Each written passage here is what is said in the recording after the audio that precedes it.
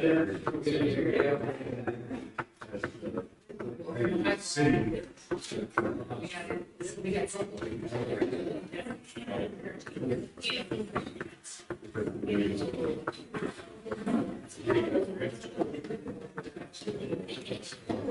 don't charge.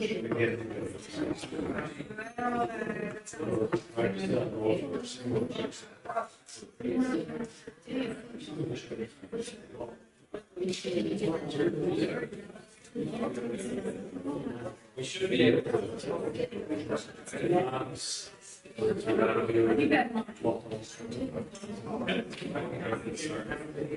So we'll just I'll talk until goes on. And then we'll be good. Well, good morning, everyone. Good morning, Common Ground. I just want to point out, I'm drinking coffee currently, like while giving the announcements. Isn't that amazing? Wow, so cool, so amazing. Well, welcome. We're going to get started today as we wake all of you up. We know that the sub is working, so that's always a good thing. But we're going to do church in here this morning because it is fall retreat weekend. So a bunch of the gang are out at the fall retreat right now down at Camp Palawasa. And so here, I have a few pictures of them down there. So they are down right now at Camp Palawasa. They got down there Friday night. Friday night, I slept in Chris's hot tent. Chris got a big giant tent with a wood-burning stove inside of it. And it really was not very cold on Friday night. It was like maybe in the 40s. And we had the fire raging. So I was very hot in there. But the team is down there at Camp Palawasa playing games, learning from Scripture on how to make disciples. One of the things that we talked about on Friday night was really how to use our home to reach the world. How to invite people into our home and to be welcoming. They're getting fed very well. They're doing a few service projects at Camp Palawasa as well. There's like a shed that we built in the summer that needs some trim work done. Here, they are cleaning up a grease trap underneath the 3-compartment sink. After having 3 camps with elementary, middle, and high, there's a lot of grease that got washed down in there. And so that little yellow mop bucket, they had it dumped like maybe 8,000 times out in the forest. So I do have a video of them dumping all of that gunk into a pit, and it's absolutely disgusting. So they're having a good time down there. And so I figured that while all of them are down there, I think we'd be able to fit in here, and we'll be able to have a cozy time. The thing is, you guys all want to sit in the back. So everyone that's going to choke late is going to walk all the way to the front and be in right in front here, or Logan's just going to hang out right there. But also, if we do need more chairs, someone please just go around and grab some. But we've got plenty.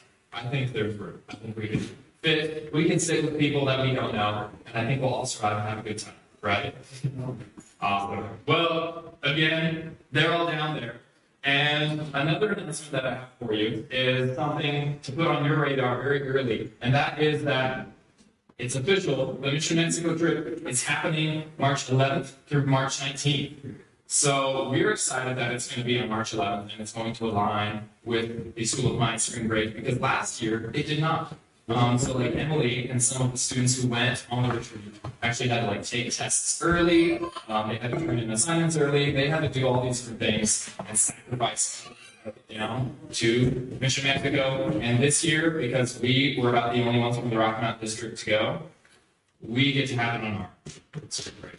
And so the Montana and the Wyoming gang, they're going to have to figure it out. And they'll be the ones to sacrifice this year. But March 11th through March 19th, we're going down to Chihuahua, Mexico. And so start planning now, ask for the time off.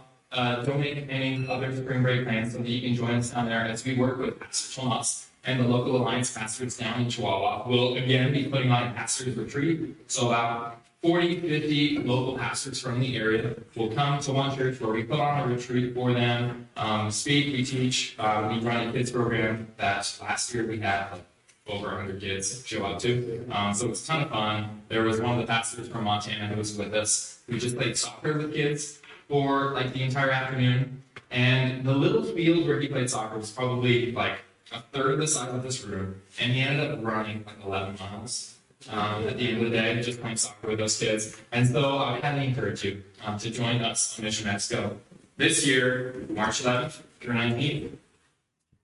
The next thing is, speaking of Hiawatha, where the fall retreat currently is one of the ways that we actually didn't have to pay for our time down at Hiawatha, and we didn't have to rent it, is that we do a lot of work down there. We have paid our dues by working at camp, by completing a lot of different projects down there, and doing what we can to make this camp possible. And so we're going to be doing that again October 29th, that's Saturday, where we're going to go down and complete a few projects there. So there's always a lot to do. One, there are always trees to cut down, so if you're into that sort of thing, right, there's full forest that you can have. Just name it, it's yours. But there's also a big shed carport that we're completing. There are a lot of indoor work with some trim work, some sanding, some little touch-up painting on some holes that got put in the wall after weeks of camp. And so there's going to be plenty of projects. So join us October 29th.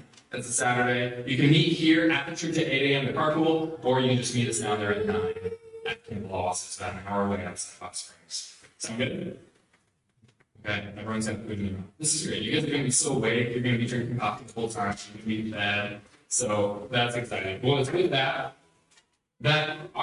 our social interaction time and reading time probably would be a little clumsy in here with all the tables. And so here's what I'm going to tell you. So right now, before we jump into worship, I'm just going to invite you to greet the table next to you. Would you just say hi to people? Would you remember names if you don't know names? Would you learn their name?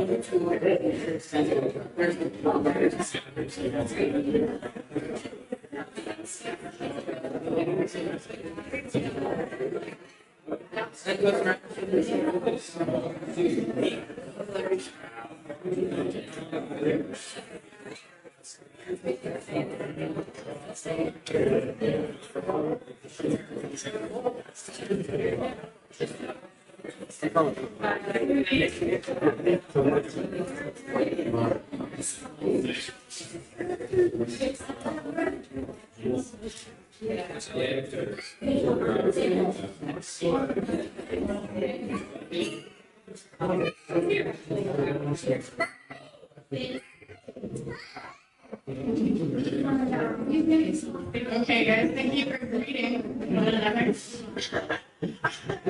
You guys stand with me if you feel comfortable.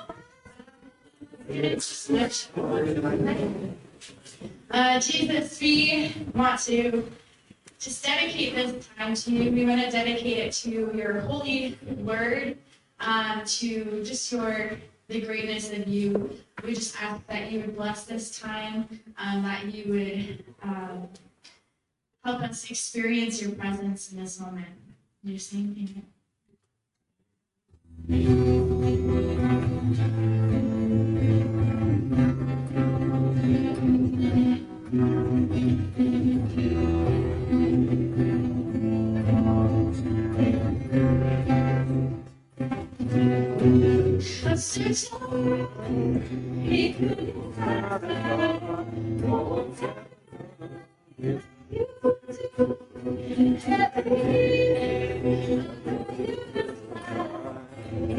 That's just what you do. We lift your name higher, higher. That's our door, we shout your praise, higher, higher. That's our day.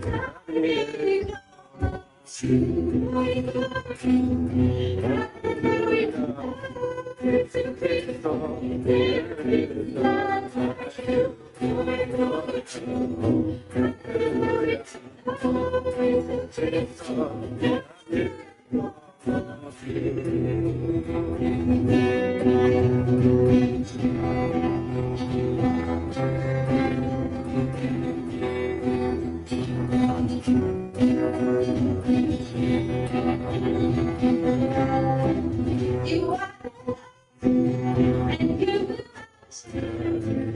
it's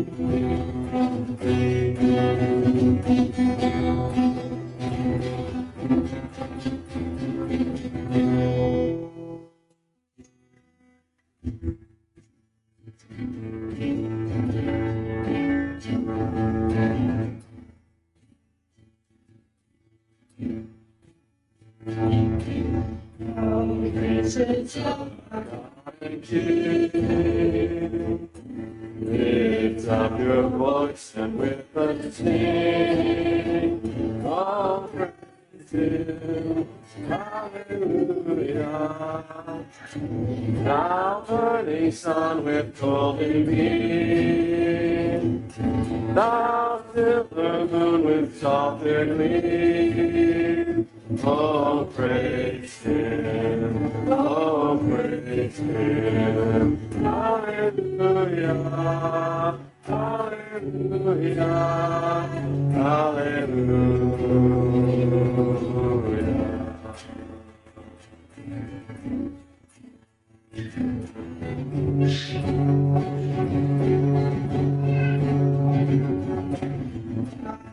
Sing with the hearts of love. Let's heaven have no law. Hallelujah.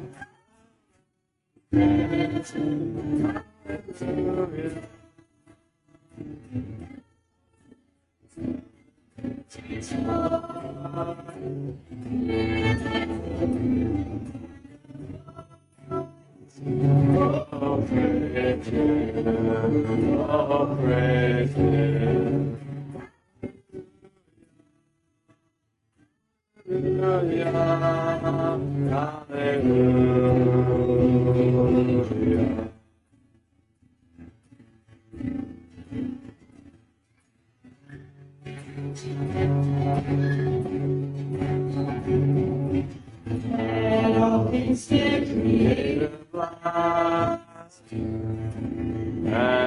worship Him in humbleness.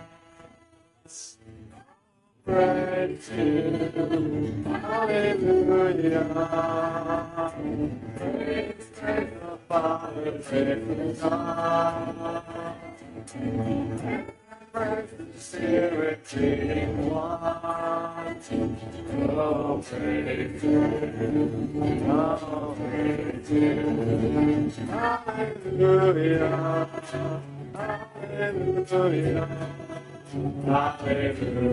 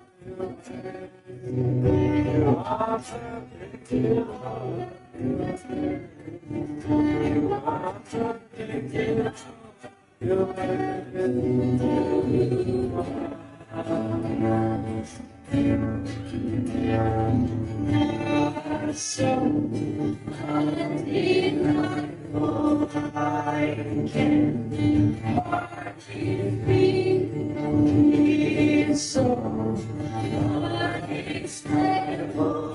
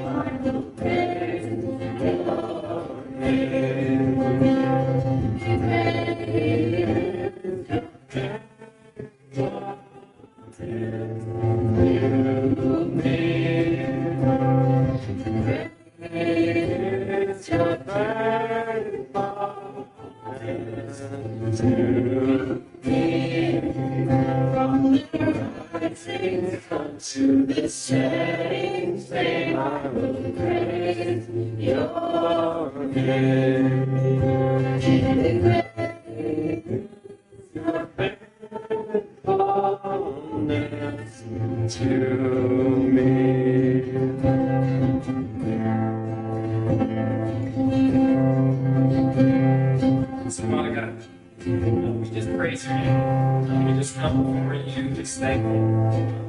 God is so committed to us, so faithful to us. That at the end of your day, that we can turn to you in prayer, we can turn to you in worship. God, you are already turned towards us. So we just thank you. We just praise your name. And it's really our desire that you be glorified today. As we just gather around your word, as we seek you in prayer, as we just declare these words to one another, to ourselves, and to you. God, it's our desire that you would be glorified, that you would be seen as the great, faithful Father that you are. So, Jesus, we love you. It's in your name that we pray. Amen. Thank you, Emily. Thank you.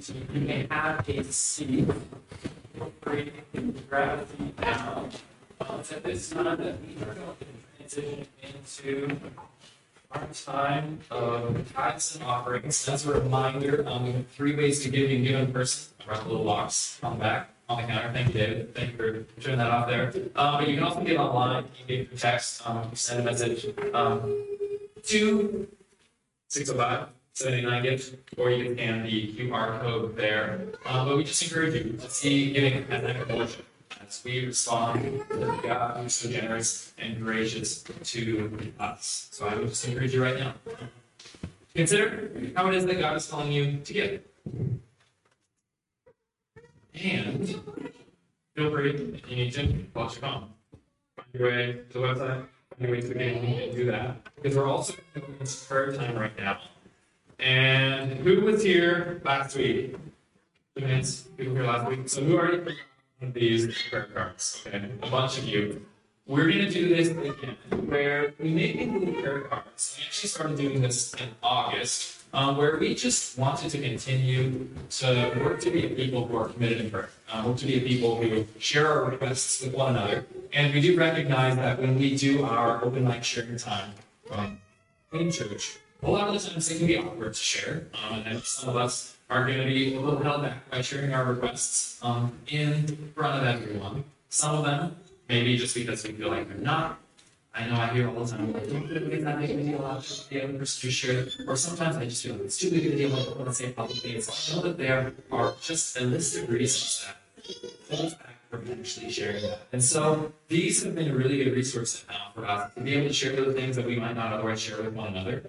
And so if you did not fill one of these out last week, then you have another chance this week. If you did already fill out one, but something else has come up, there's also something that you would like prayer for, that I would encourage you to write requests on there as well. And in a few weeks, we're going to be distributing these. We're going to be distributing these prayer cards, and each one of you is going to get one and then commit to praying for one another for an entire month. So you're going to get a request from so-and-so about this, and you're going to commit every day for a month to praying for that person. Or maybe if you're like me, like the month ended when we did it in August, but I still have a request. I've still been praying for that person, for the request that I've received. And so with that, you're free to write anonymously if it's something that you just don't feel comfortable sharing, but you just want someone to go to God on your behalf.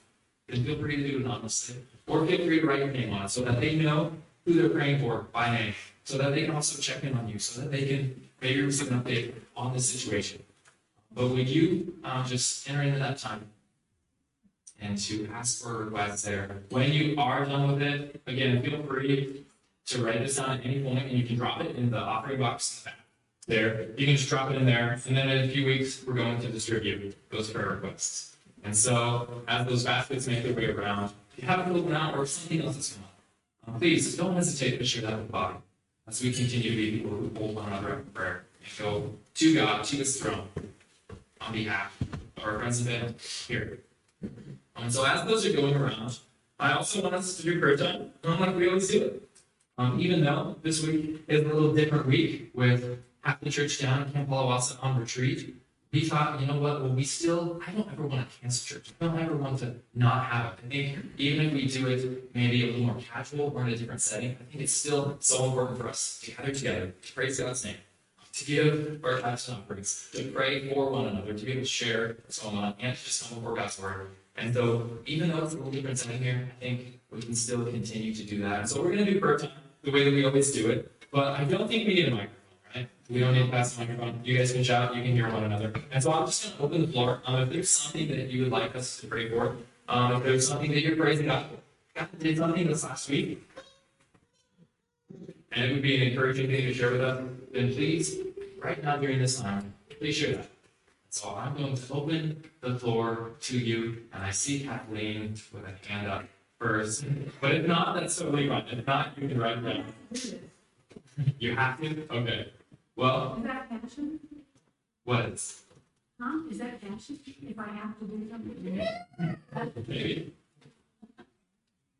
A long time ago, when I was halfway across the Salt City, Sue Sayre, a kid with one of these little things like this, one of those things that opens up, boulders and it was like a little, I don't know, they make it something hard to yeah.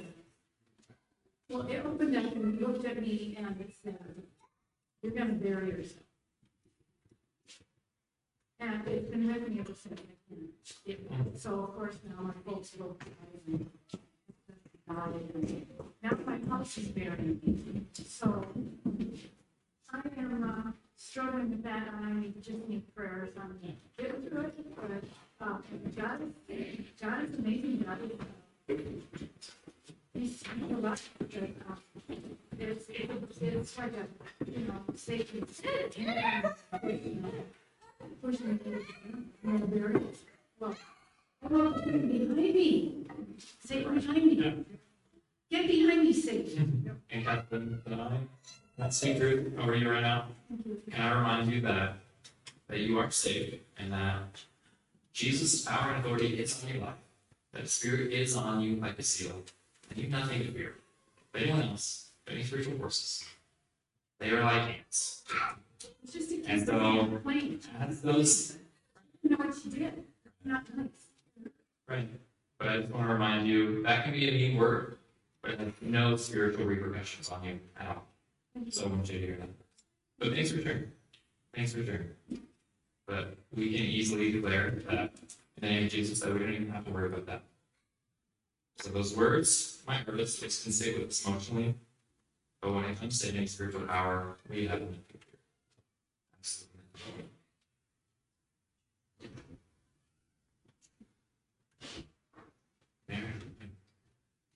My name's Mary. You guys have been praying for Carrie, and I thank you for that. He's walking now. His numbers again. Yeah. 2 He's minutes. walking and stuff, but when we have another request for our family, Carrie lost his dad last night. So, if you could keep us in your prayers for that, and keep loving us and still praying on this stuff. He was 92 there, everybody. Yeah. Good Christian person. Yeah. So we know that in light of all that, in Psalm 92, he loved the Lord, that we're praising God for the fact that he's now with him and here us, but we know that it hurts. We know that it's still going to result in missing. So, thanks for sharing. So, praising God for the new hips and mourning with you at the same time. Yeah, Logan. A couple of things. First off, Andrea is sick today, and her stomach's just kind of been off for about a month. Not quite sure what's going on, and just kind of, she feels fine, and then she doesn't, and it's just kind of up and down. I think it's mostly stress related with her, so just pray for her. And then a praise, I think 2 weeks ago now. One of my really, really good friends got engaged to a great girl. So just prayers for them as they start their marriage and everything. That's good. That's always encouraging. And some of my friends, so that's where we're going to end up with. And that's always good. And that's he said. Great person. His name is Dakota. Dakota. Dakota. Dakota and Adams there. Engaged.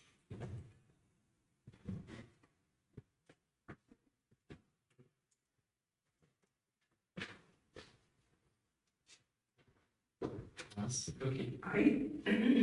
I think last week's sermon was the answer to my prayer anyway, because when my husband and I moved from Florida 30-something years ago, we left everything behind. We left and changed our life and family, and we left all my family there. So it was just, I've been in teary crybaby over my daughter, maybe moving to Florida. But for her, it may be a change in our life. Maybe it's where God's leading her into more. And in her little summer, I just felt more at peace with her moving and looking forward to what might be in her life. Yeah. That may be a big move and a big change, but God might also be freeing her from some things in the process. Yeah. I know that's one of the testimonies of scripture that we see over and over again is that God often, requires us to go to grow, he requires us to slowly sometimes from things in order to. The problem with the bad habits is sometimes you gotta get out of your old playgrounds. Stop playing with the same crap. We'll pray that over your daughter. Is it final that she is moving, or is it still up in the air? In their mind. Okay, good. Well, So it's just now with the hurricane, and she lost that place. And she wanted it was too damaged, so. would you pray that God would work in that situation? She does move. Free her from it. And if not, just pray. She's supposed to. Yeah. Thanks for sharing. I'm Luke. I just wanted to ask a prayer for my parents. About a year and a half ago, they moved down to Colorado, be closer to family, and since then they've been trying to get a house built. The house is pretty much ready to be moved in finally. But about a week ago, they kind of started having some doubts about whether smart to actually buy the house. They were looking at applying for rental houses instead. They're just worried about financial repercussions of buying a house when the market is so crazy right now. And they thought that they had decided to go with the rental place instead, but just last night they decided they're going to go ahead with buying a house. So I think they'll close on that this week. So I just know they're worried about financials with that. And they could really use some peace. Yeah. Yeah. So it's that when we have those decisions before us, which is the right thing. So we're just going to pray for peace, for direction. To be able to trust that God provide and take care of them. Thanks for that. Ted, did I see him from you as well? I'd like some prayers for my stepmom. Was diagnosed with Parkinson's. Her health is declining quickly. She's a huge believer, so I'm not worried about her too much. I just worry about my dad and his strength to continue on once something does happen to her. So. Yeah. Pray for that. Thanks for sharing that. Thanks for sharing. Praying for your dad. Praying that she continues to be in strength right now. She's there. Be then that God would give him strength. He doesn't. I've heard it. But thanks for sharing that. Karen, can we share the prayer requests that I think we do have as well? Can we? Go ahead. About that? Okay. Because one request that I know these guys have, that I have as well, is that a little while back, it's a long story, but I'll have Karen kind of share that part of her testimony with everyone at some point. But a little while back, she sensed God calling her to take a step to try to bring a family homeless shelter in Rapid City. Currently, there are men's shelters, women's shelters, but if there is a married couple with kids, currently they have to be separated. There can be no men in any women's shelter. So families are separated if they are homeless or if they are passing from place to place. And so her family kind of has a history of really having their lives changed by a family homeless shelter and by this organization called Family Promise. And so, being obedient to the call of God, she reached out to Family Promise and started the process of bringing a family homeless shelter to Rapid City. So for the last few weeks, it's been a lot of meetings, it's been a lot of kind of brainstorming and discussions with people who have the means to support something like that, and trying to see if there are open doors for that to take place in this community. And so far, there have been a surprising amount of open doors moving in the direction. So it's still very early, and still there will be a ton of fundraising that would need to happen in the meantime.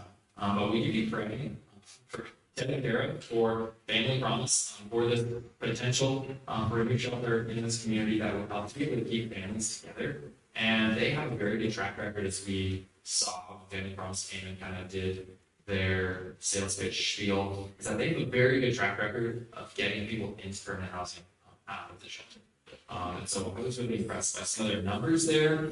They're in like 42 different states. But of course, what's that? 43. 43, okay, look at that. And now in South Dakota, because this would be the first one off South Dakota. And so, yeah, we're just trying to seek God's direction and seek God's provision for that. So that would be a big change, but it would require a lot.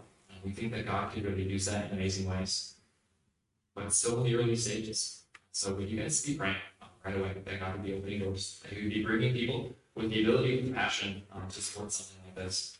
Because we just see just kind of the chaos in our community. We know that so many families are really struggling with that situation. So many different things working families are, and we want to do all that we can to see God being able to work and change these situations. So thanks for letting me share that, Kara. Sorry for jumping ahead, but that's something I've been praying about No, a thank lot.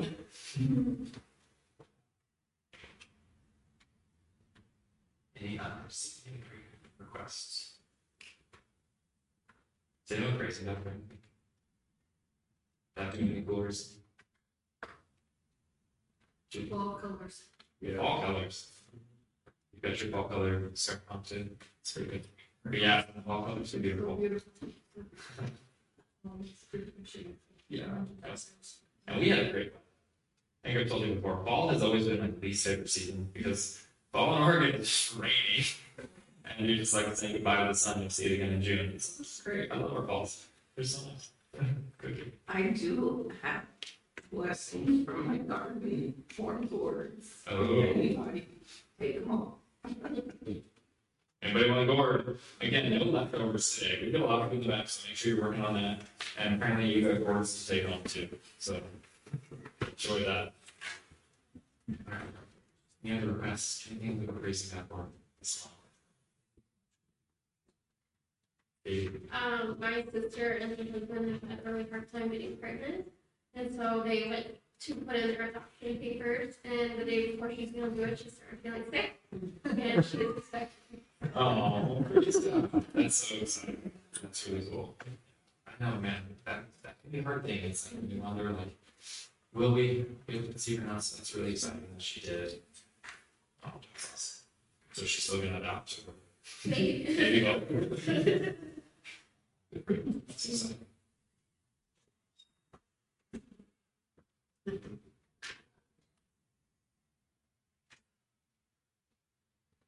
Well, if that is it, then I'll remind you, feel free to get up, drop your prayer requests in the box there. And in the next few weeks, we're going to collect those that you have written down, and then we're going to commit to praying for one another. Towards the month of November, probably December, because you can continue to pray over one another for those things. But again, I would always encourage you to be writing down these requests. Write it in your phone, set a reminder for a different time, write in a notebook or a journal that you look at often so that we can pray for one another throughout the week. And so with that, I'm going to go ahead and invite you to bow your heads as we just go to the Lord for these things. So let's pray.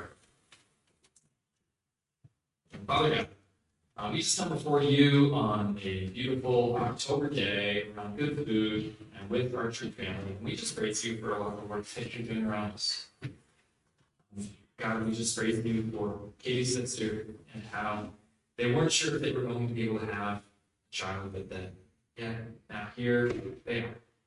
So we just pray for them. We pray for their family that you would just continue to give Katie and Carter time with them, that you continue to just grow their relationship, that they would be able to spend a lot of time with this little one.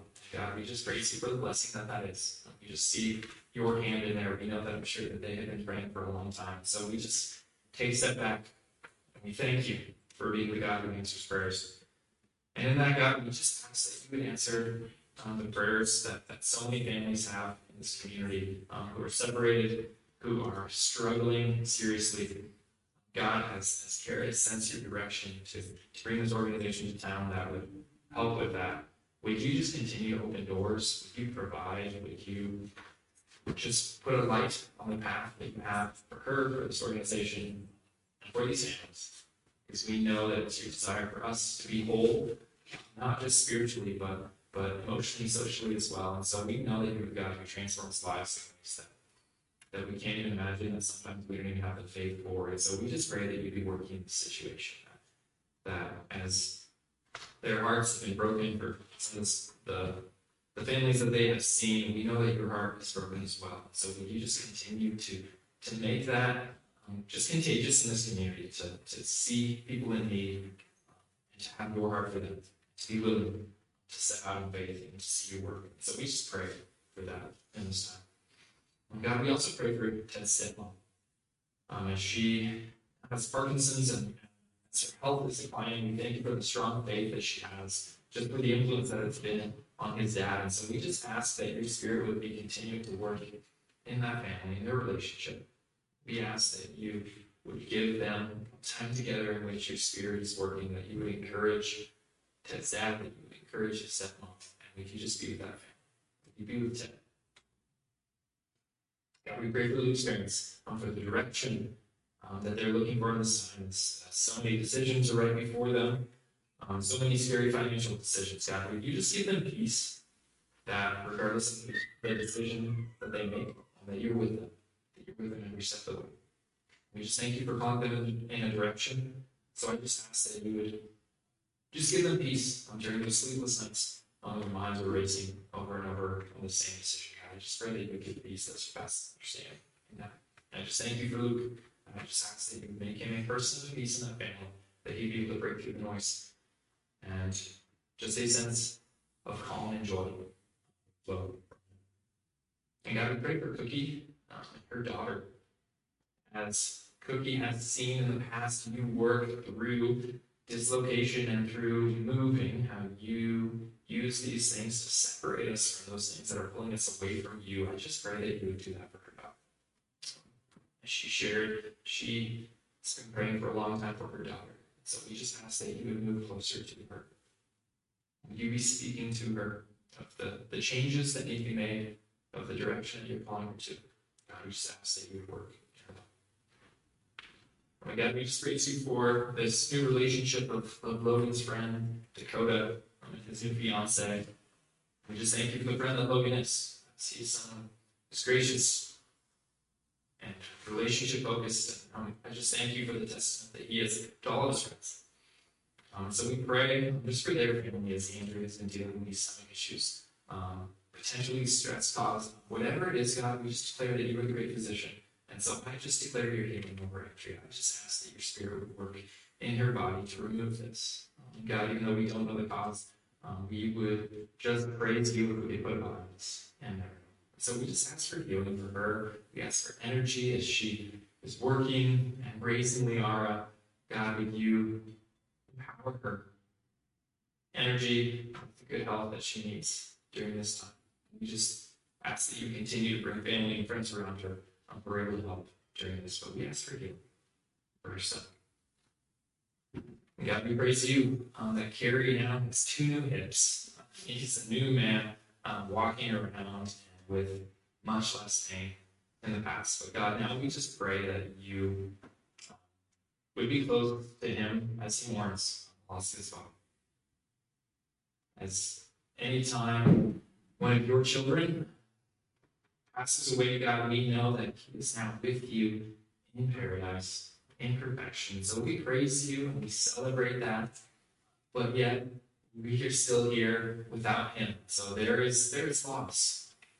Carrie and his family will be missing him. So would you just be close to them during this time? Would you encourage them and comfort them with just a rush of positive memories of their dad, of their husband, or his mom? God, would you just continue to remind them of all the work that you've done in this life, that they would truly see you in this, that they would be filled with hope knowing that he is now with his sons, that he is now with family members that he has not seen in a long time, that they are filled with hope that one day they will be together again, just because of the salvation we have. And Jesus, we just recognize that all authority in heaven and on earth is yours. And so we thank you that we have nothing to fear. That if you are for us, who can be against us? So I just pray that your Holy Spirit would remind Kathleen that she is released from anything the enemy would want to speak over her. That all of those words are just empty sounds, clanging God. But that your authority is over her life, your protection is over all of us. And so we thank you for being a God who not only saves us and we get to look forward to eternity in heaven, but you are protecting us and saving us from things every single day that we have no idea about. So we just ask that you would remind each and every one of us of that reality. That because you are for us, God, who can be against you? So God, now as we turn to your word, we just ask that you would speak.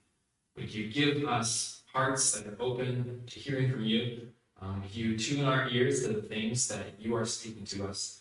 And God, would you please use my mouth, use my voice in some way to speak your truth, overcome gratitude. God, we just thank you for your word, for your direction. We commit to being the people who will follow you in faith.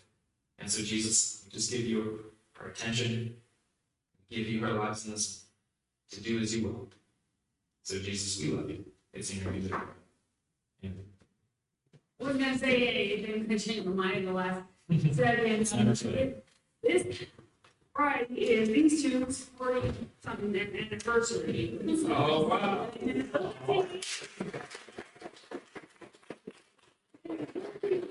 Up and down, my brother and myself, and their 2 little energetic granddaughters, and now I'm out with my grandma and my aunt, Sandy. So, the perfect team. They are the perfect team. They are an inspiration. How many years did you say this? 40. 40-something, right? 44. 44 years. Again, sorry. No, thanks for sharing that. Thanks for sharing that, Christina. Well, praise God. Well, we're really happy for you guys. Happy that we celebrate that and just for all that you guys are doing. Well, we're going to transition now and continue on in our teaching series where we have been going through a series on growing in faith. So we are working our way through the life of Abraham. There he is. And as we talked about last week, we began this series last week. We looked at Genesis 12, verses 1 through 4, which will be calling of Abram. Or as he was named at that point, Abram. And I told you, I'm going to mix up whether they're calling Abram and Abraham a lot. Because his name's not going to be changed until chapter 16. We have a lot of words Abraham, but I'm going to keep calling him that. But we know that the moment we talked about last week was one of the biggest moments in the entire Bible when God called Abram to be into this covenant, to be his guy from which he was going to bless the entire world. And we know that that set the stage for the rest of the story of the Bible. And it's actually one of the most important, literary moments in the entire world. Because it was from that moment, the calling of Abraham, that Abraham would go on to be the father of what are now called the Abrahamic religions, which Christianity, Judaism, and Islam now comprise over 50% of the entire world, and about over 60% of the religious world. And so this is a huge moment in history in which God called Abraham. He set him apart, and he said that through you, I'm going to establish my work. So we know that through Abraham, through his family, eventually we become Jesus. Eventually we become salvation for the entire world. And he gave Abraham his promise. He said, I want you to leave your father's house, your country, your kindred, and I want you to go to this land that I'll show you, and I'm going to bless you there, and I'm going to make you a great nation. And I'm going to bless those who bless you, and I'll curse those who curse you. And God gave Abram this massive promise, and on the strength of that promise, Abram obeyed. We ended there with Abram. Eventually, we know the little backstory that it took him a while to obey, but he obeyed. And he accepted that promise that God gave him, and in faith, he began moving.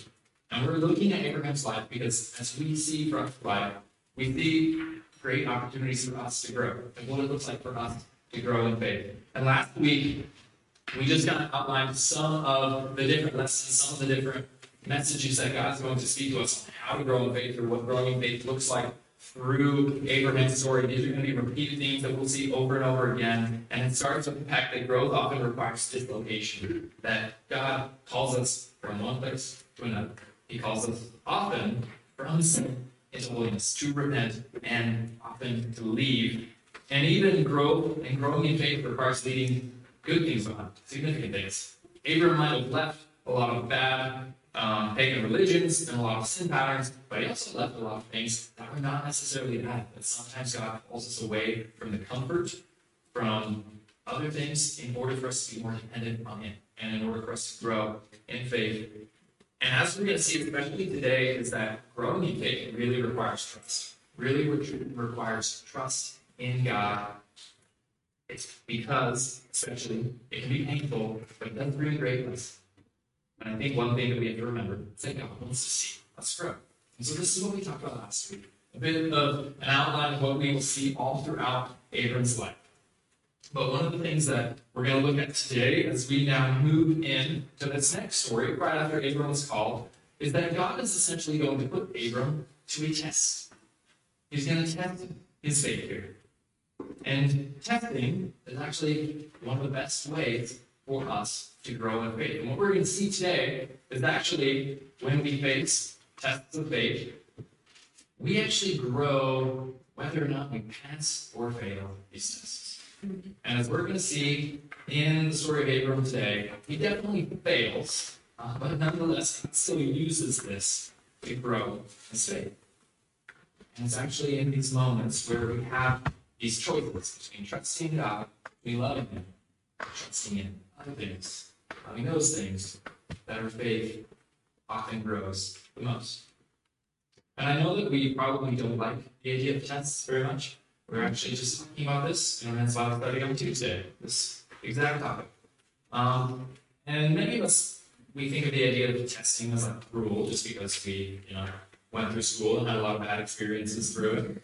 Logan doesn't mind tests. Well, frankly, I never minded tests. I would usually do better on tests than I would on like regular assignments. And so I would love it. Give me as many tests as you can. Somehow the answers just came, but if I got called on in the middle of a test in class, I would know.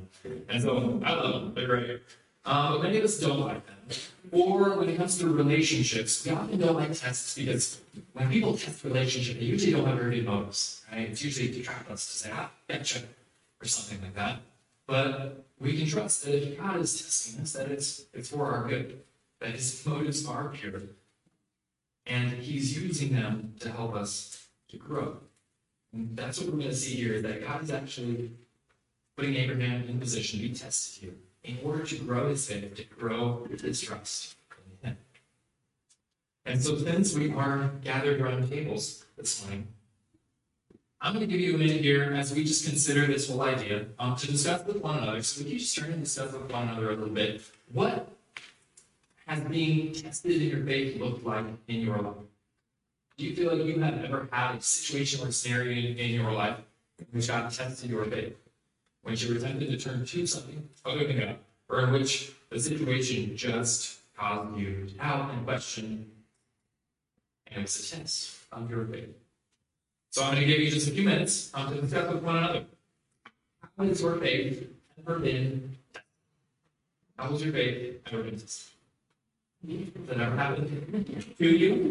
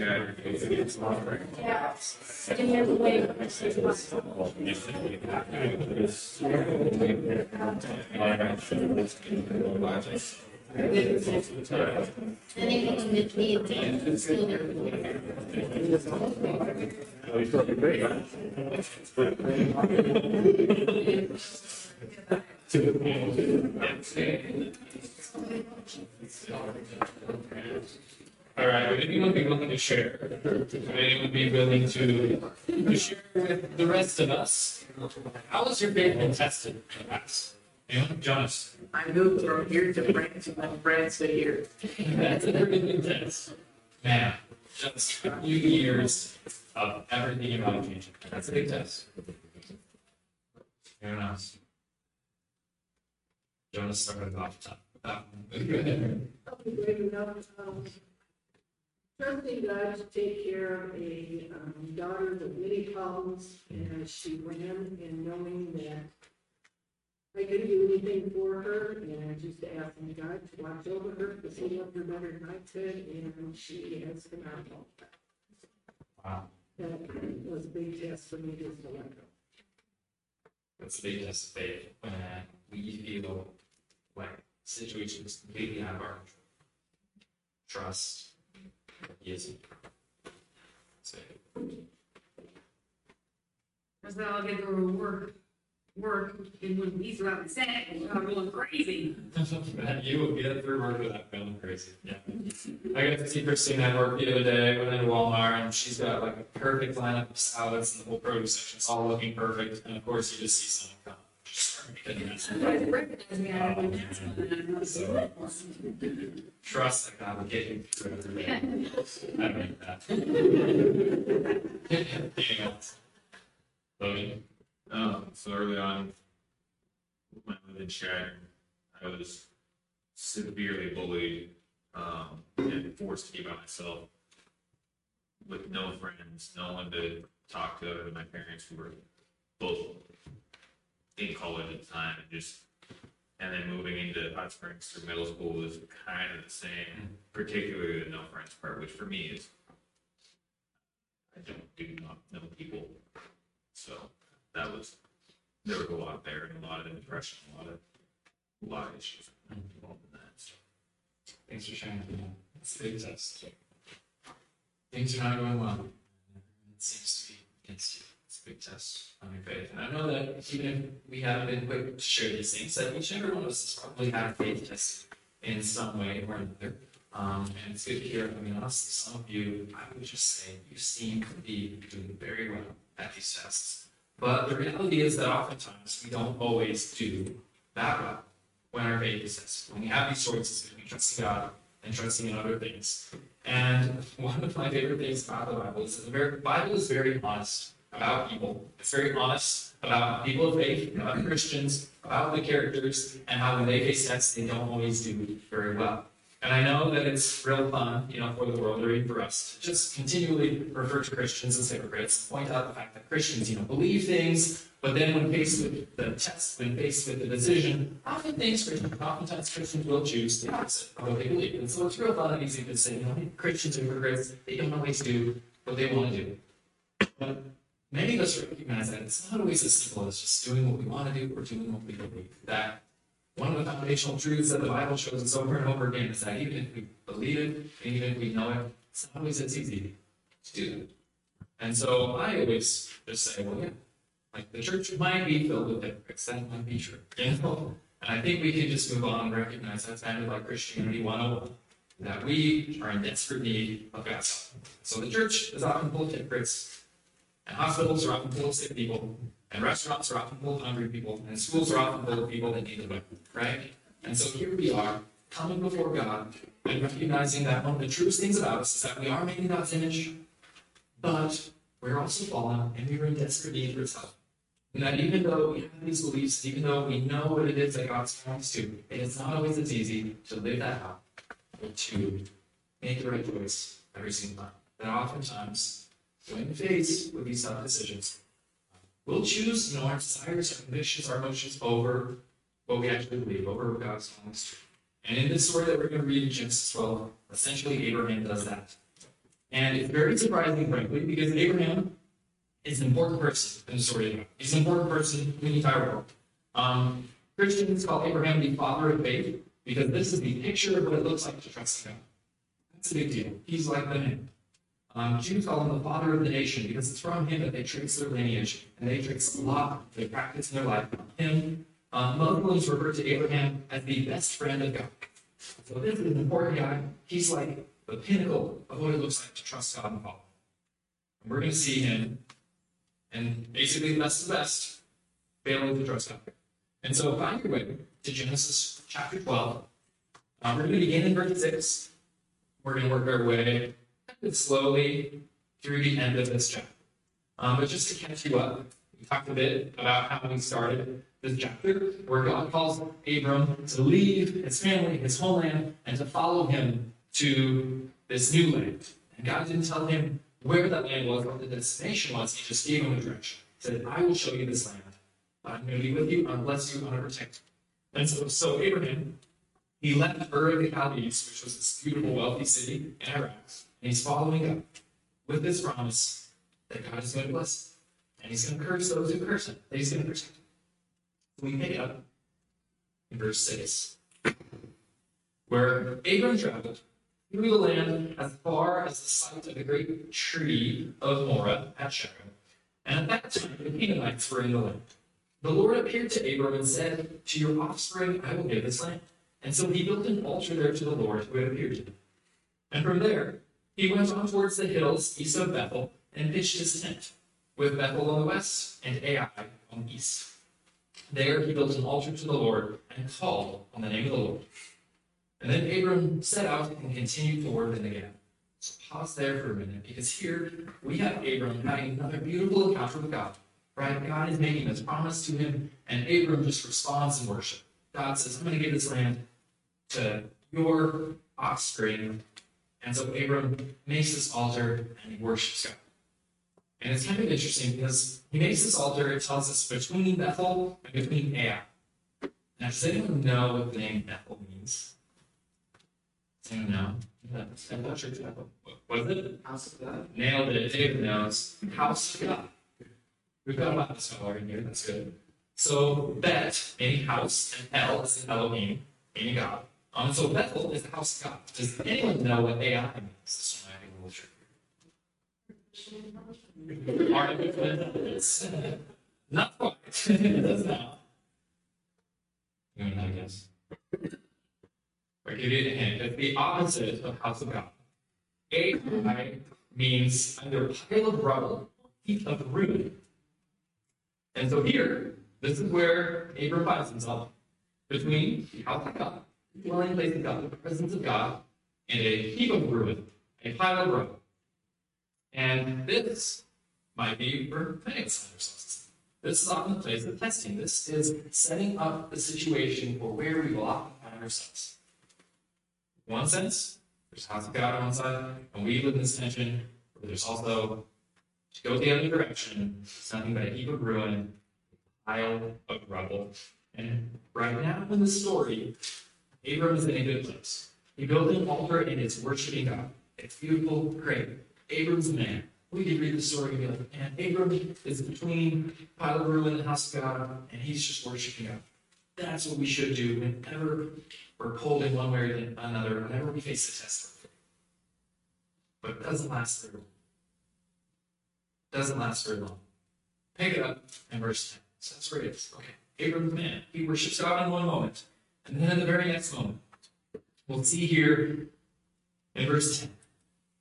Now, there was a famine in the land, and Abram went down in Egypt to live there for a while, because the famine was severe.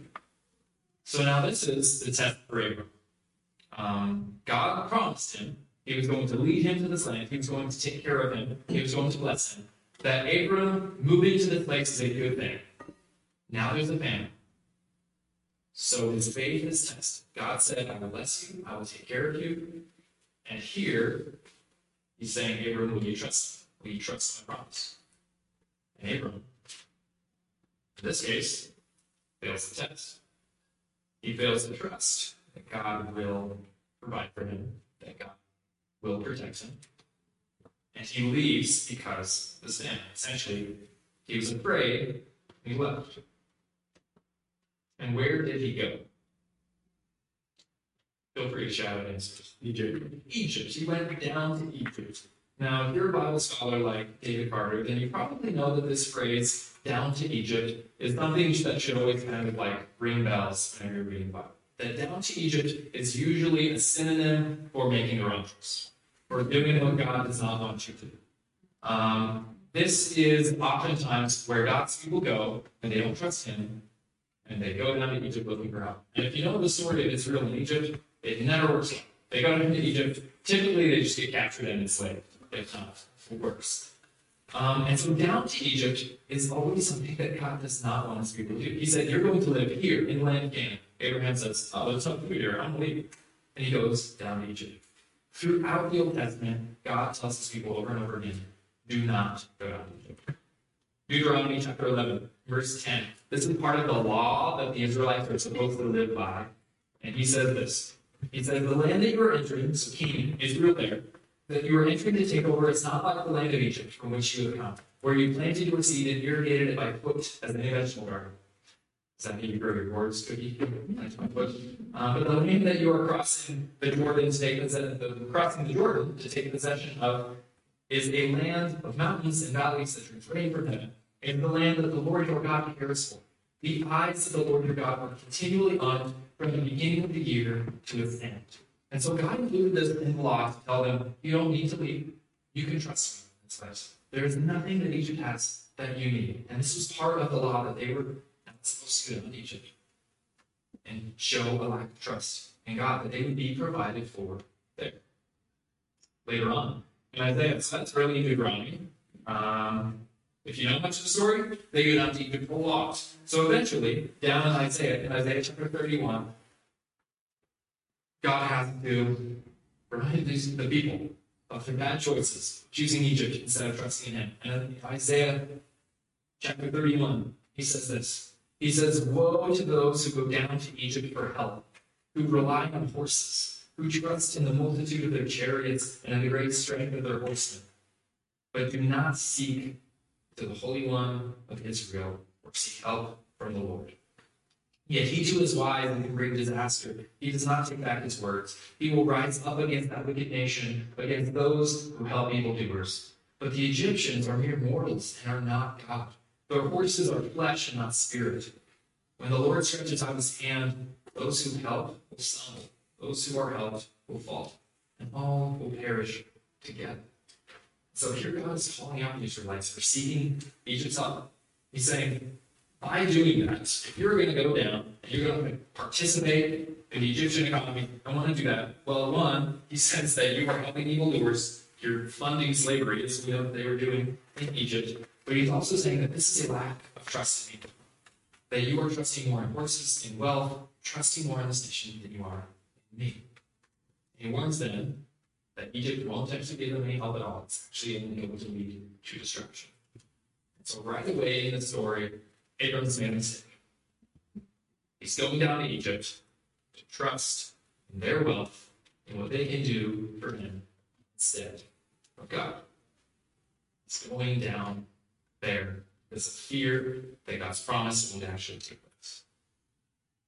And I think this should cause us to pause and consider where we enter when our faith is tested as well. When those situations that feel out of our control come up in our lives, where do we have to turn? Turn to grasping control? Do we turn to other things to cope when peace doesn't seem to be there? In what ways do we essentially go down to not trust in the Lord? Oftentimes for me, I would turn to just my own strength. I'll think, well, if God's not going to do it, I will figure it out. I'll take care of myself.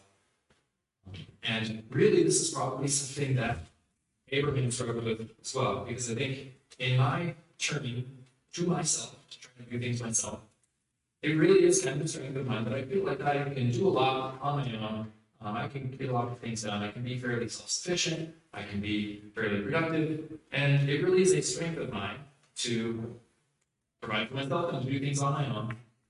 But oftentimes it's actually through our strengths that the enemy works most. That it was Ken Sandy who wrote the Peacemaker Relationalism 360. If you're familiar with that, he says that your greatest weakness is usually just right behind your greatest strength. And so, if you are very self-sufficient, well, self-sufficiency will often be your biggest weakness. And for Abraham, who's the father of faith, his greatest strength is faith. What is his weakness right? It's a lack of faith. It's no faith. And at the same time, this might be a strength, but it might also be used as his greatest weakness here. So, he turns to Egypt for help. Hang on, because it gets worse. Verse 11, we'll continue reading here. Headed to Egypt, doesn't trust that God will provide for him there. And as he was about to enter Egypt, he said to his wife Sarai, I know what a beautiful woman you are. Now you gotta think this is like a nice moment for Sarah, right? They've been traveling for a long time, and he just stops and he says, baby, you're beautiful. Like, that's really nice. And he says, not only do I think you're beautiful, but when the Egyptians see you, they will say, this is his wife. You know, right? I'm putting a little bit of an emphasis on there. Because, like, what a comment Abraham is saying here. And at this point, Sarah was actually 65 years old. You know, and he's still saying, like, not only do I think you're beautiful, but others are going to think you're beautiful as well. And as we continue in the story, there must be something about Sarah, because even later on, when she's in her 80s, they go into places, and everybody in the world just thinks she's beautiful. So there must be something about it. And so Abraham is saying, like, hey, they are going to see that you're beautiful as well, and they're going to say, this is your wife. Sarah's just going to be melting this one, right? So then they will say, this is your wife, and then they will kill me, but they will let you live. So now he's afraid that they're going to kill him and take her. So he comes up with a plan. Here, he has this fear, there's this tension, there's this test. Is he going to trust God? No. He comes up with a plan for himself. And he says in verse 13, here's an idea. Just say you're my sister, so that I will be treated well for your sake, and my life will be spared because of you. So again, in this narrative, they are traveling a long distance. They're supposed to trust God where they're at. They didn't. So they leave, go to Egypt. Now he's in Egypt and he realizes, oh no, I have a pretty wife. this is good. And so here he comes up with this terrible plan. And I have to say, though, this is an absolutely short-sighted plan. I mean, yeah, he might be treated well by the Egyptians because of her, but I can't imagine now he's going to be treated well by her. One, because he is not being treated well by him in this case. And sorry for the spoiler, but this is not going to go well for the marriage. And this is his plan. We're just going to tell the Egyptians you're my sister. So in verse 14, when Abram came to Egypt, the Egyptians saw that Sarai was a very beautiful woman. And when Pharaoh's officials saw her, they praised her to Pharaoh, and she was taken into his palace. He treated Abram well for her sake, and Abram acquired sheep and cattle, male and female donkeys, male and female servants, and camels. And all jokes aside, Abraham truly did something terrible here, didn't he? He cared more about protecting his life than protecting his wife Sarah here. And I think we have to just consider, like, how does this happen? How does God's guy make such a terrible mistake? How does he think, just because of the fear of what the Egyptians might do, that this would be a better option? Knowing full well that what he's actually doing here is essentially selling his wife to slavery. She's most likely going to just be added to one of Pharaoh's many wives, or to become a concubine in his harem here. And that might allow Abraham to get off the hook. But honestly, like, what was his exit plan anyway? If he's just going to live in Egypt now and go visit his sister every once in a while? And what about the promise of God that they are going to have a family? They're going to have descendants that are going to be a mighty nation. How is that going to happen now? He's just sold his wife. Very short-sighted plan. But I think besides all that, we have to wonder, how does someone even get to this point of making such a bad decision, such a bad choice?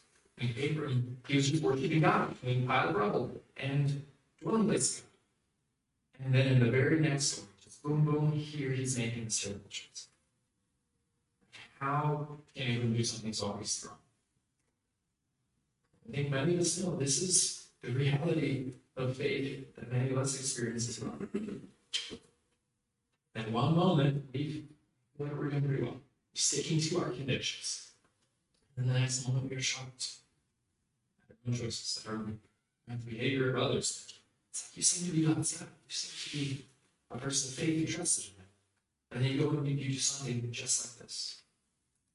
And really, it's a simple answer to how this happens. And it's that over and over again, we choose our desires over our convictions. We choose what we want in the moment over following God. It's the reality that even though we have a new nature, we still have our old sinful nature. And so it's a simple answer how do we get to this point. And it could probably be a really short sermon if we just said, like, choose your convictions over your desires every single time. Good. Yeah. It could be a really short sermon if we just gave those easy answers, but it won't be, because we can't just do the opposite there.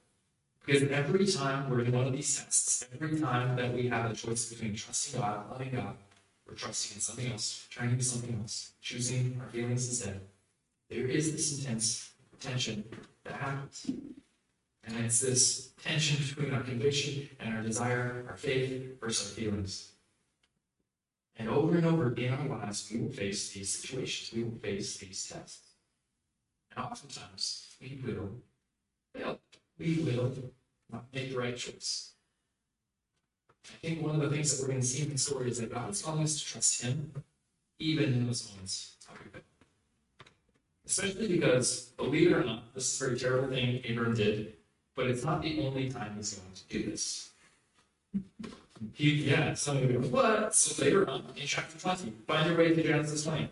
In Genesis chapter 20, I'm sorry to say the exact same thing is going to happen. Two different occasions, there was the tension, there was Abraham's fear, there was a situation that was scary, there was what he truly believed, that God is going to bless us, have a family, that it's my job to protect my wife, that we are going to have kids one day, that God will protect us, He's going to curse those who curse us, bless those who bless us. And then in Genesis chapter 20, he's moving into Abimelech's land, and he does the exact same thing. He says, just tell Abimelech the king that you're my sister, so we don't have to worry about this. And so he lied again. And what actually happens is God appears to Abimelech, the king, in a dream and says, "You are as good as dead because the woman that you have taken, she is a married woman."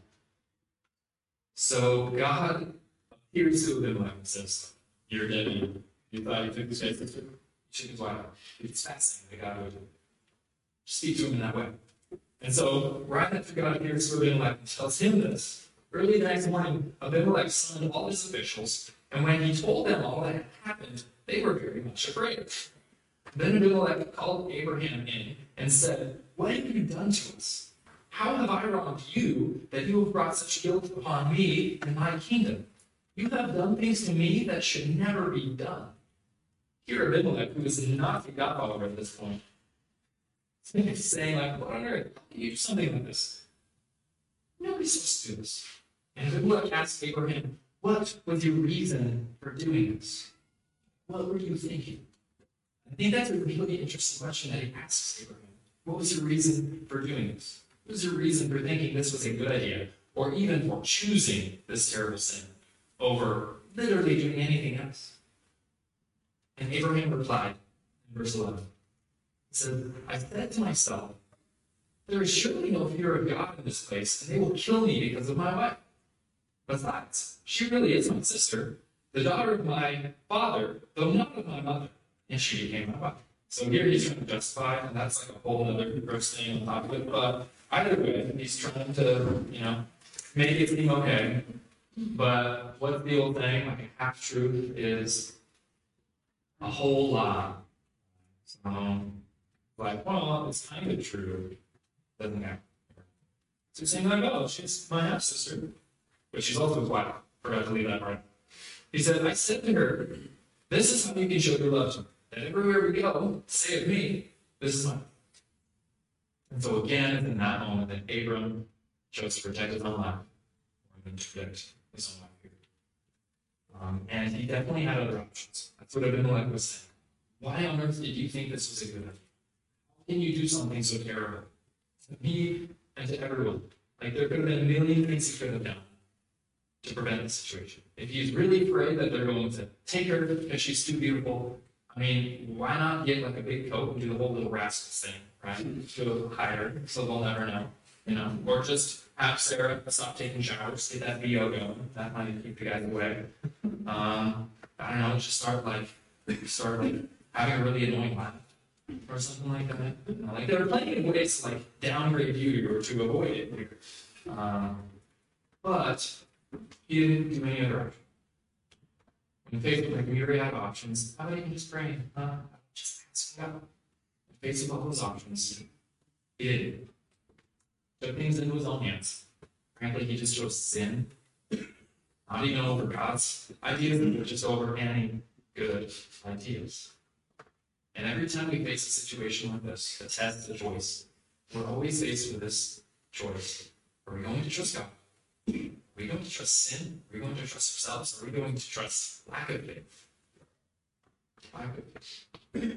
And we can spend a long time just looking at like the consequences of sin here, because really what you see is Abraham and Abram choosing sin, and a lot of bad things happen. A lot of bad things happen. And later on, we'll go in depth into this when we get to chapter 20, because we'll look at that story on itself.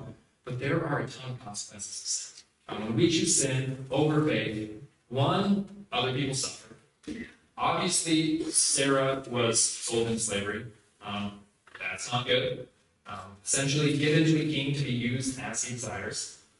Now, the Bible actually makes it clear that God protected her that whole time. That Pharaoh didn't touch her, that Abimelech didn't touch her. That God protected Sarah from Abraham's sin and from any repercussions. But still, Sarah suffered because of Abraham's sin here. But not only that, but these other kings were actually brought in and suffered as well. Pharaoh was plagued. It doesn't say how he was plagued or how his house was plagued, but I imagine it wasn't fun. This is going to be a precursor for other plagues that come to Pharaoh coming later. And then Abimelech, God appeared to him in a dream and threatened his life. And so Abram's sin caused the suffering of Sarah, Abimelech, Pharaoh, all these people should have had nothing to do. And I think we have to realize, I won't go into all of these, but just in that first one, that the consequences of us not trusting in God, that our lack of faith actually affects other people are affected when we don't trust in God, when we choose our own way, when we choose to try to make things happen, when we choose sin instead of God. Other people do suffer. Especially because Abraham was meant to be a conduit of grace. He was supposed to be used by God to bless others. And here he is bringing nothing but curses. Bringing curses to Egypt, bringing curses to Abimelech. So sin, failure, has a lot of consequences that we'll get into later. But there's one other consequence that I think is really huge that we have to see.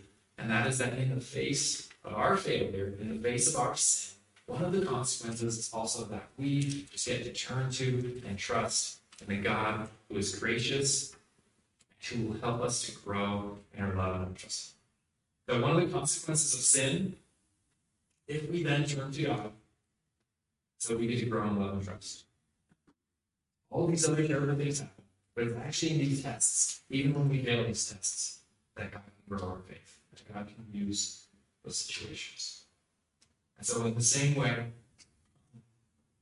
that we see these bad things play out, in the same way as we see Abram's choice just having these bad results, we do see in here that it's these ups and these downs that God still uses to grow our faith. And though Abram didn't make the right choice, I think we all have to recognize that this story is not really about Abram being the good guy anyway. And as we're going to go through his entire life, what we focus on when it comes to growing in faith isn't even Abram, but it's actually in God. That growing in faith is not actually about how good we do, how well we pass tests. It's actually about how God acts, how God behaves, how God responds to our tests as well. And I think we all know this internally, that Christianity is not about being good so that God will love you. And that growing in faith is not about doing all right things. And it's definitely abundantly clear in this case that Abram is the pinnacle of what it looks like to trust God. Well, it's not just about making the right choices. But it's actually interesting because it's in the face of Abram making this terrible mistake in Genesis 20 to Abimelech that in Genesis 20 verse 7, God actually tells Abimelech that the reason that Abimelech should be so afraid in this point is because Abram is a prophet. God is simply saying, I'm going to curse those who curse him, I'm going to bless those who bless him. And I think I just have to pause and wonder, shouldn't Abram's position as a prophet be removed from these things?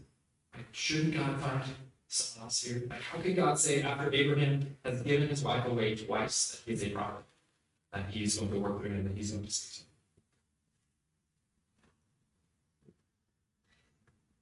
Because God is gracious. Because the story has actually never been about how good Abraham is. It's actually always been about how good God is. And how God is faithful over and over and over.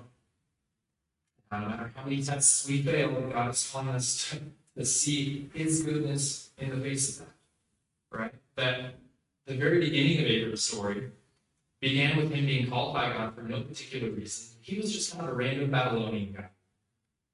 And God chose him. God picked him. And he trusts him, and he has a lot of good ups. And then the very next story gives his wife over to Pharaoh. And I think this is included, and these stories just come so quickly with no space in between, because the Bible is really highlighting that if you're trying to make Abraham a hero, another side that you should probably see. Because there was probably a lot that happened between him traveling from the Negev and Egypt. They could have said, they're walking on this way, Abraham made this funny joke, it's the illogical God. But instead, they go right from him worshiping to getting his wife over. Because the point is not to see Abraham, he's obviously not the hero. And the point is to see God. To see Abraham used by God in this scenario. That God, the good, gracious, forgiving God, regardless of our performance in these tests of faith, is good to us. He's forgiving to us. And so in this story, Abraham is a tool, figuratively and literally. He's a tool that God is using to bring about this plan. Is he not? He is a tool to show, hey, he is going to make these mistakes, but still, I'm going to show my goodness to him. Still, this guy who made this terrible mistake, I'm going to say, he's a prophet. He's the one that I'm going to use eventually to bring about Jesus. And the reality is that the same way that God would use and bless Abraham, in spite of all of his mistakes, in spite of his terrible sin, God wants to bless us, use us as a tool, as a conduit to Christ's grace to this world. And he wants us to grow in love and trust in him, even if we fail, even if we succeed and are doing pretty well. And I know I hear it all the time from a lot of people who, if you don't see at church in a while, or if you don't see really engaging with God very often, and you ask, what's going on? A lot of the times it's because there's been sin, there's been something happen, and they just think, that's what he did. I just don't want to be there. I just don't want to be around him. There's guilt and shame. And we want to keep ourselves from God. And what we see in the story of Abram is that is not a separation that God has put between us. But that is something that we put between ourselves. That even in the face of terrible sin, even when we choose our desires over our convictions, it's really not even about us. It's about God. And I think we are called, when it comes to growing in faith, when we see the nastiness of our own sin, growing in faith is then seeing not just ourselves, but the goodness of God. And that though we might have done these things, that we can turn to him, be forgiven. And it's actually through that process of God welcoming us back, how can you not grow in faith? Knowing that he'll never leave you or forsake you. How can you not grow in love? Knowing that even though I've done these things, he still loves me. He still loves me. So I think whenever we come up to tests of faith, to these trials, to these situations where we are tempted to choose, here's the heap of ruin, here's going down to Egypt, or here's the house of God. Here is building an altar and worshiping. I think we see those as opportunities to grow. It was actually James, Jesus' brother, who believed that throughout life we're all going to be tested. Abraham was tested. Moses was tested. The Israelites were tested in the wilderness. Jesus himself faced tests. And as we follow God, these are the ways that God actually grows us. These are the ways, whether we follow or even if we fail, that we can see God's goodness, that we can grow in love and trust for him. This is what James, brother of Jesus, said. He said, "Count it all joy, my brothers, when you meet trials of various kinds, for you know that the testing of your faith produces steadfastness. And let steadfastness have its full effect, that you may be perfect and complete, lacking in nothing." So James encourages us to reframe these tests, reframe these difficult circumstances, reframe our failures, to see God working through them, to see the goodness of God in spite of our sin. That these are actually opportunities for us to trust in him and to see his goodness.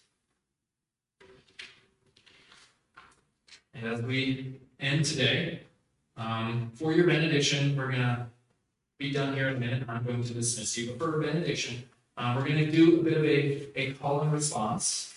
And so I want to invite you to your feet here as we wrap up. And we consider our journey of faith, as we consider the ups and the downs, as we consider the times that we failed.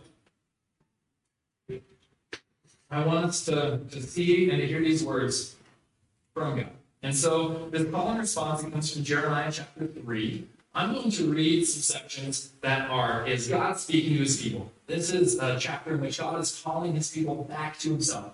He's saying, I know that you've done these things. I know you failed these tests, but just come back to me. And so I'm going to read some sections, and then the response, which is going to be all of us reading out loud together. And whenever we repeat things out together, it can either be really powerful and encouraging, or it can be really creepy and really weird. And the difference is whether or not we're speaking from our chests and we're saying it out loud, or if we're just monotone, just droning on. And so I'm going to encourage you to say this with your chest. And so let's just practice this one time. But when we go through the lines, I'm going to read sections. And then we're going to repeat this line here, which says, yes, We will come to you, for you are the Lord our God. great practice. So now, this is from Jeremiah chapter 3. O Israel, my faithless people, come home to me again, for I am merciful. I will not be angry with you forever. Yes, We will come to you, for you are the Lord our God. only acknowledge your guilt. Admit that you rebelled against the Lord your God and you committed adultery against him by worshiping idols under every green tree. Confess that you refuse to listen to my voice. I, the Lord, have spoken.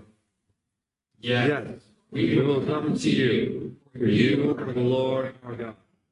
Return home, you wayward children, says the Lord, for I am your master. I will bring you back to the land of Israel, one from this town and two from that family and from wherever you are scattered. And I will give you shepherds after my own heart, who will guide you with knowledge and understanding. Yes, we will come to you, for you are the Lord our God. God says, I thought to myself, I would love to treat you as my own children. I wanted nothing more than to give you this beautiful land, the finest possession in the world. I looked forward to your calling me Father, and I wanted you never to turn from me. But you have been unfaithful to me, you people of Israel. You have been like a faithless wife who leaves her husband. And the Lord has spoken. Yes. We will come to you, for you are the Lord our God. And God concludes in this chapter by saying, my wayward children, come back to me, and I will heal your wayward hearts. Yes, we will come to you, for you are the Lord our God. So, Common Ground Church, you continue to have an invitation from this gracious, loving Father. And when you see the ups and downs in your journey of faith, that's nothing but an opportunity to see the goodness, forgiveness, and graciousness of Christ. And will you be a people who live out those words that you just declared? That we will, over and over, whether good or bad, return to God, belongs to God, our Father. So grace and peace, Common Ground. Thank you for being here. Have a wonderful week. You